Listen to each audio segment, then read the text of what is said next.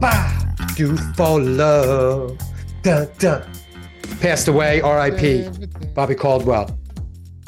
All right, guys, on that note, ladies and gentlemen, I'm JC Peretz. I will be your host today. I am joined by my man, Phil Pearlman, Dr. Phil in the house, the Pearl Dog, and also joined by Steven Strazza. He is he's having quite the day. He gets very excited with these banks blowing up and bailouts. Very exciting, Strazza. This is like your, it's like your Christmas, right? You love this shit. Love it, and also just flattered that I get to hang out with the cool kids today. So we actually locked Howard in a car, like sort of like a dog on a hot day. But yeah, we did leave the air conditioner running, so he's all right. And then we told Riley we didn't give him the time of this, so Riley doesn't know that we were even doing it. No idea. So it's a little. We've gone a little rogue. It's a little bit of a coup d'etat. Me and Pearlman snuck off. We snuck off. We picked up Strazza on the side of the road and said, "Hey, Strazza, come join us and tell us what the hell's going on." Okay, let's just dive right into it. So banks are blowing up left and right, but a ton of insider activity amongst a lot of these bank stocks, a lot of CEOs, chairmen. You got Citadel filing 13 Gs on Western Alliance. Yeah. You think these guys are just showing face, or there's some substance here? I mean, how about that, right?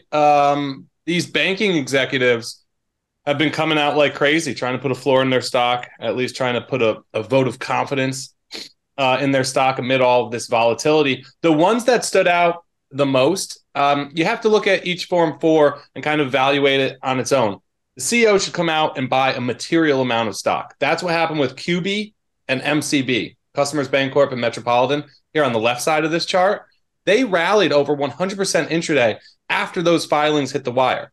So if you're a bank CEO right now and you know your company's fine and you know the market's overdoing it, with all this downside pressure, go out, buy $500,000 worth of stock. That's how you can stop the bleeding right now. Kudos to those guys. Great leadership.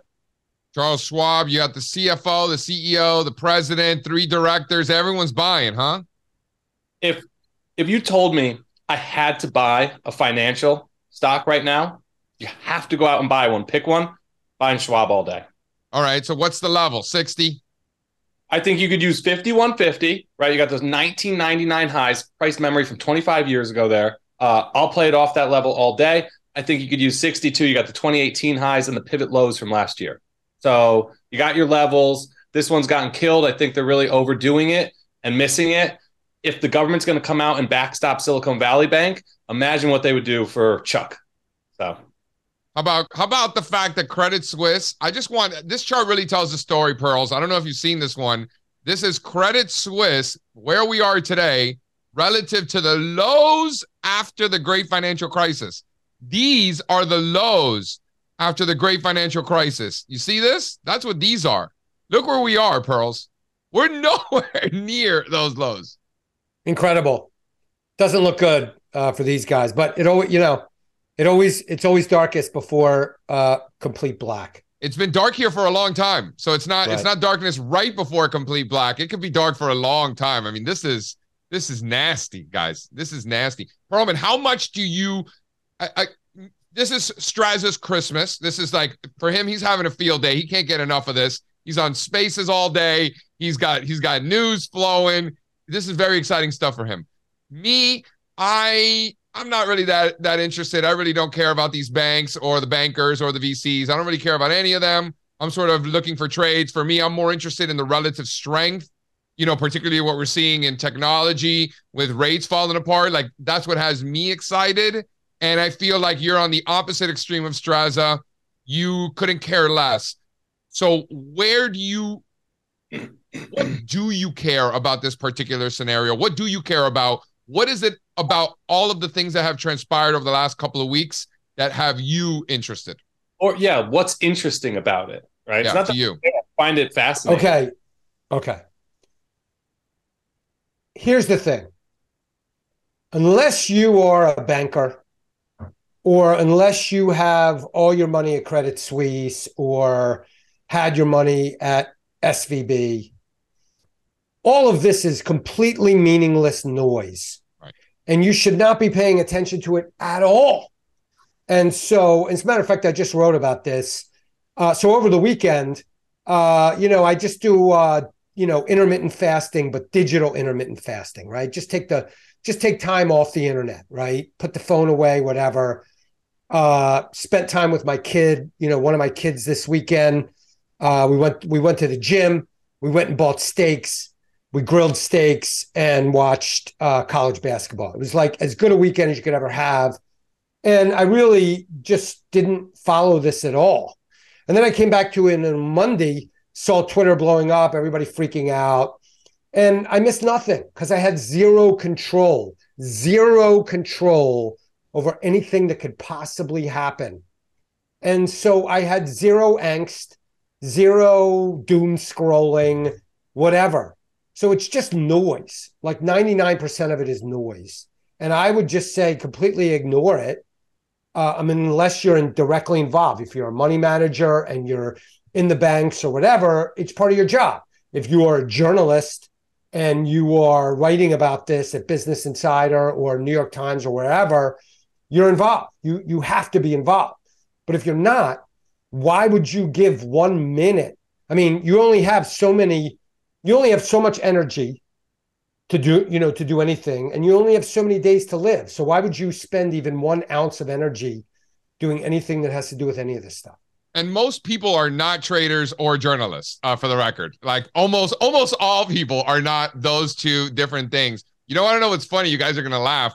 So I think out loud and I was like, oh my God, this bank is gone. That bank is gone. We have friends, like close friends that work at these banks that I'm wondering whether they're going to have jobs or not. So I told my wife, because she knows these people. So my wife kind of knows what's going on.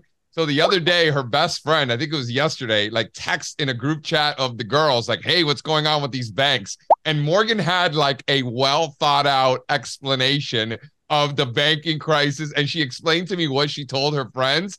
And I was like, wow, that is very impressive. She's like, you see, I listen. That's awesome. One for Morgan. One for Morgan for sure. So anyway, I thought you guys would think that's hilarious. Why don't we talk about the S&P 500 Straza stuck below the VWAP from the all-time highs. So the S&P 500 is in a choppy mess. To be clear, the S&P 500 has been in a choppy mess. So I think there's individual strategies to take advantage of that. I'll hand the mic over to you, but I really like technology, the way it's hanging in there. Look at technology and semiconductors really holding in there very, very nicely. So the one thing I learned a long time ago is that you want to first identify what type of market environment we're in, because there's all different kinds of market environments, Perlman, right? It's not all rainbows and butterflies. There's different market environments. And when you're in a choppy mess, when you're in choppy environments, there are certain strategies that are conducive for that type of market environment. Normally what we would do is that we would just sell the strangles. We would sell an out of the money call, sell an out of the money put in technology and just collect the income. Very simple. But with the added layer of volatility, with the added unknowns of this particular environment, we can buy further out of the money calls and puts to hedge that sale, to hedge that position so that we can sleep at night. And this goes back to the Perlman program.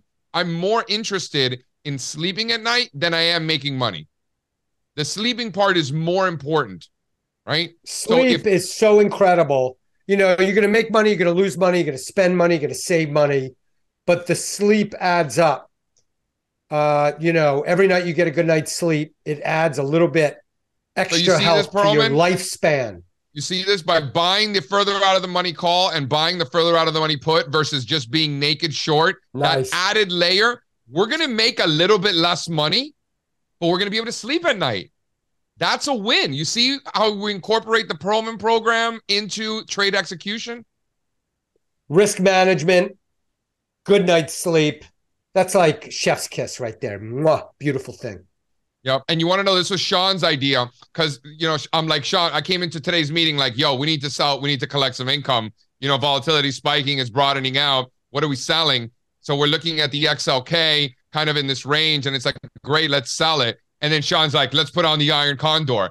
And I'm like, why are we bringing our skirt to the table? That's exactly what I said. I'm like, why are we bringing our skirt to the table here? Why? And before he even said it, I'm like, why? Because there's that added risk and you don't want to take it? He goes, yes, exactly. I was like, I knew why, immediately when I said that, Like my gut instinct was like, why don't we just sell the Strangle? And then he's right. He was absolutely right. And I even answered the question for him. It's not worth the risk.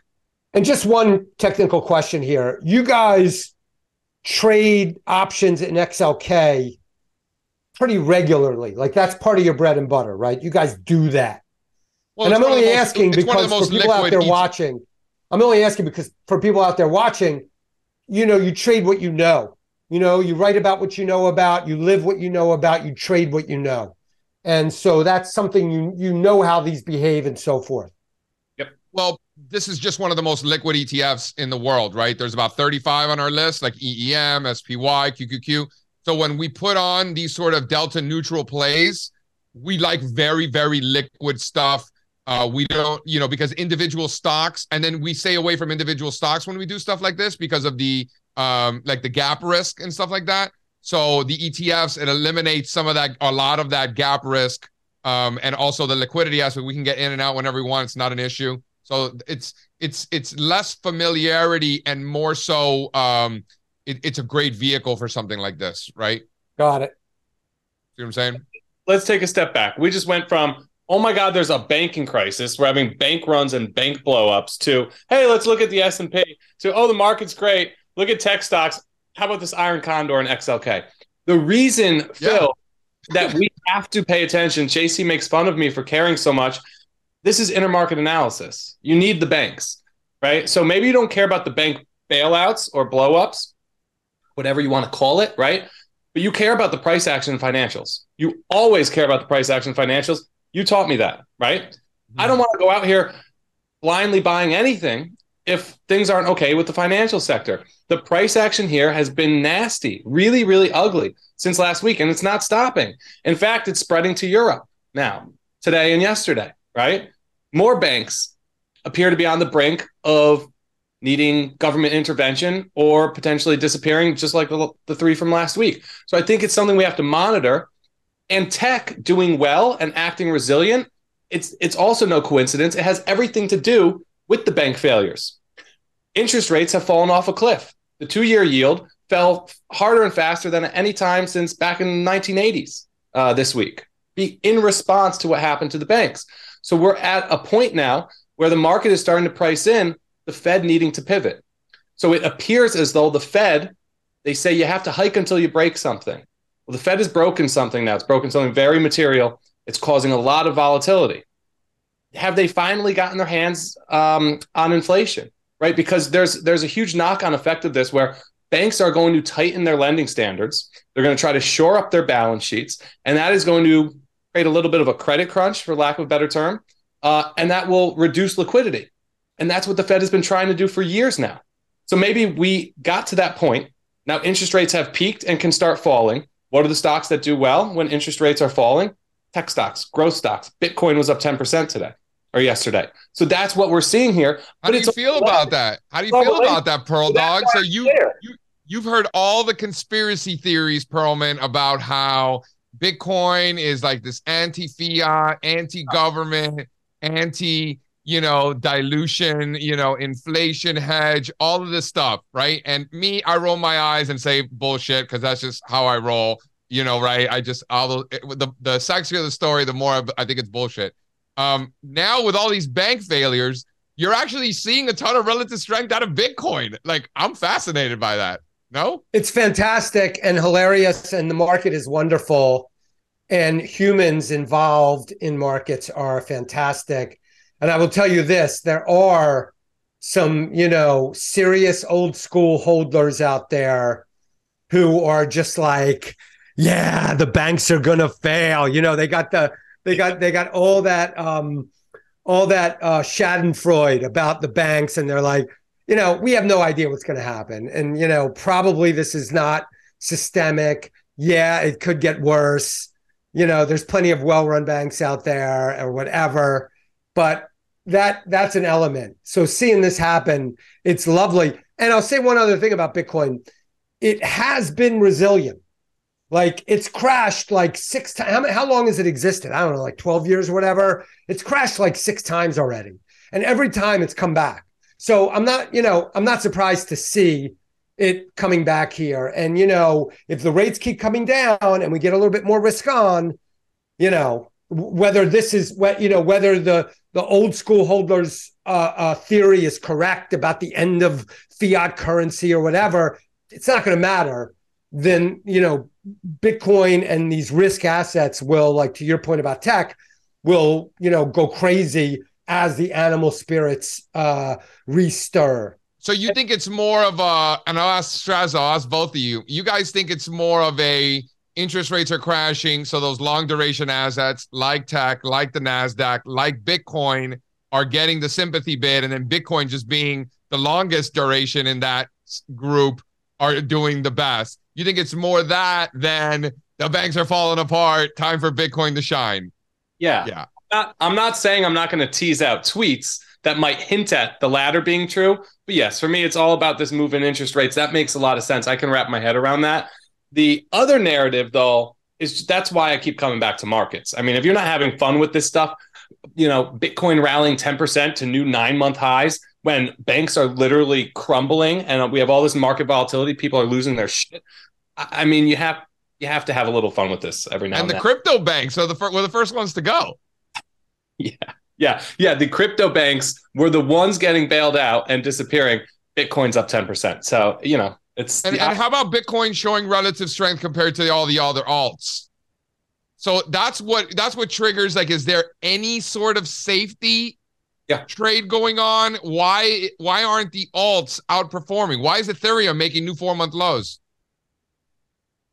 I very much agree. The leadership from Bitcoin really stands out to me. That like it's the safe haven within the space. Like, people want to believe in crypto still, but the altcoins just maybe aren't as good of options as we thought they were at one point. The alts got destroyed too. Right. I mean, it was.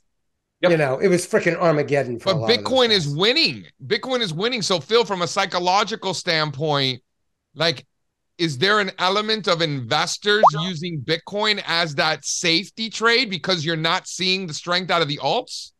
Is there that safety, mental element from investors? I think there's got to be some of that, no? There might be. Yeah, I have no idea. I mean, all of these things that we're discussing, I think they're all part of the dynamic, but whether one is dominant or not, and whether one is even really relevant or not, I have no idea whatsoever. I'm just saying that frankly. That always becomes the issue when we ask ourselves why in relation to price action. Because it's probably both. Neither one of us would have guessed this. If you would have told us everything else, all what oil's doing, what gold is doing, what stocks are doing, what everything's doing, and you would have said, and Bitcoin's doing this, you would have probably said the alts are doing great. You would have probably said Bitcoin's not the breaking out relative to all the other ones. I mean, I certainly wouldn't have said that. So when the market does something that I would not have expected, it catches my attention. I find it really fascinating just how much relative strength we're seeing in Bitcoin. And by the way, you want to know something, want to take it another layer further. Yeah. The Bored Apes and CryptoPunks are making new 8-month highs and breaking out to the highest level since the summer, which again also adds that certain element of the safe, the mega cap safety of the NFT space. So again, I have more questions than answers, but this is what I've been observing. You're saying Bored Apes are the new blue chips. I mean, they're not the new blue chips. They've been, Bored Apes, CryptoPunks, they've been the blue chips, if that is such a thing in the NFT space. I think it's proving out in the case of Bitcoin being the blue chip of the cryptocurrencies. You're seeing the same sort of behavior. You're seeing the same animal spirits in the NFT space that you're seeing in the crypto space. How's that? Fine. Deal. I get it. I agree. Fascinating, isn't it? I don't have an answer. It's just what's happening. It's fantastic. Animal spirits. They pay a dividend though, right? Yeah. Little dividend. It's a percentage of cash flow. So it's a cash flow play. So Perlman, what are we pairing with what do you call it, the flying saucer? This is a flying saucer. This is a 1/2 pound of ground beef, 2 slices of cheddar cheese, and a fried egg. How do you make flying it? saucer style? How are you making this? This is good eating right here. This is health food. How are you making it? How do you make it? What's that? How are you making this? I put the I put the ground beef in a real, just a little salt and pepper, or a good bit of salt and a little pepper. Really hot cast iron skillet. Yeah. Smash it on there. Let it get just, really, really crusty on one side. Turn it over. Let it get crusty on the other side. When I turn it over, put a couple pieces of cheddar cheese on there. Fry an egg on the side. So simple. Fry the egg on the same pan, about 7 minutes. Takes longer to heat up the skillet than it does to make it. I don't know if anybody has a better egg game than Perlman. I mean, look at that egg. No onions, Pearls? You could do onions. Yeah. I didn't here. This is just very pure. What about sprinkling a little Parmesan on top of the egg there? That'd be nice. Huh? Absolutely. There's 1,000 variations. It's all good. Maybe a little Frank's, maybe? What's that? A little Frank's Red Hot? Absolutely. A little Old Bay seasoning. Old Bay. I don't know if you could tell by accent, but, I'm Balmer, born and raised. You can put Old Bay in just about anything. Pretty much anything. That is true. So I've learned. What would I pair this with? I would pair this with a Bordeaux. I'd go straight Bordeaux, left bank, something maybe from the Medoc, nice Cabernet Sauvignon from France. Yeah, that's what I would do with this. Perlman would be like, I'll skip the wine. I'll drink my my sparkling water. Yeah, a little seltzer. A little Diet Coke if I'm getting wild and crazy, right? Yeah, it's a conversation for another day. But I've been staying away from even the Diet Coke these days in the Fresca. All right. We'll have that conversation for sure. Straz, anything you wanted to add here? Either to the lovely burger pairing or to the market commentary? I mean, I wanted to ask you guys what you thought about this. There's been a lot of bad takes on Twitter since last week. People blaming social media for a bank run. That's been a popular one. I have a take on that. Blaming the media in general. What gives there? What do you guys think? It's just noise. I would just turn that off completely. All the people who are just obsessed with that are putzes.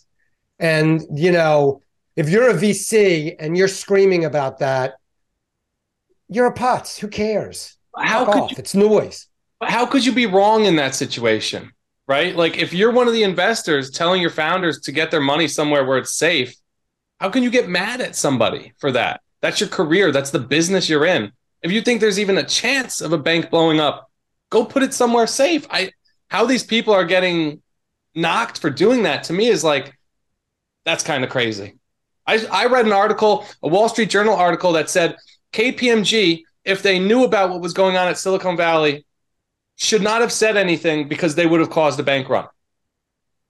There's some weird, if you know about it or you think it's a thing, you should be allowed to say it. Let's get it. You are allowed to say it. Let them. My point is, some people are catching some slack for doing their jobs, it seems, or Perlman will tell you that's just because people are just angry and they just need somebody else to blame other than themselves, and they're just focused on the wrong things. Like, you are allowed to say whatever you want in this country. You have freedom of speech. If you think that Credit Suisse is a zero, you can go out and say Credit Suisse is a zero. If I want to call my portfolio companies and tell them to get their money out of this bank that I think is going under, I'm going to tell them to do that, and nobody could stop me. If somebody has a problem with that, they have bigger problems, right, Perlman? Like, I'm not the problem. Go play with your kids. Yeah. Go play with go cook a steak. Yeah. Go play with your kids. Go for a jog. Put your phone in a drawer. It's all noise. All right. I got my short rib on slow and low. I got to go check it. There you go. Good See, for now you. That's what I'm talking about right there. Straza been good. Straza has ups and downs, right? Straza he goes to the Cuban bakery and just crushes all the pastries and the croquetas. And then I'm like, that's not Perlman program. He's like, oh, I just need these croquetas in my life, right? Like, and then other times he's like, ooh, I'm eating clean, I'm eating good, right? You yo-yo. I'm good with like a structured cheat day here and there, just so I know I can get the stuff I need and love every now and then. I have one quick plug, very briefly. Nick Maggiulli. How do you pronounce his last name? I never could pronounce it. He looks like Bobby De Niro. Nick Maggiulli. His book, Just Keep Buying. just keep buying, guys. There's going to be panics. Maybe there'll be more panic, whatever, who cares? Don't get scared out of the market long, slow, boring term by, VC screaming on Twitter. Just get his book, Chapter 11, What to Do During Crisis Situations, is well worth, just that one chapter is well worth the price of the book. It's perfect for a situation like this. Always love to give him a shout out during periods like this.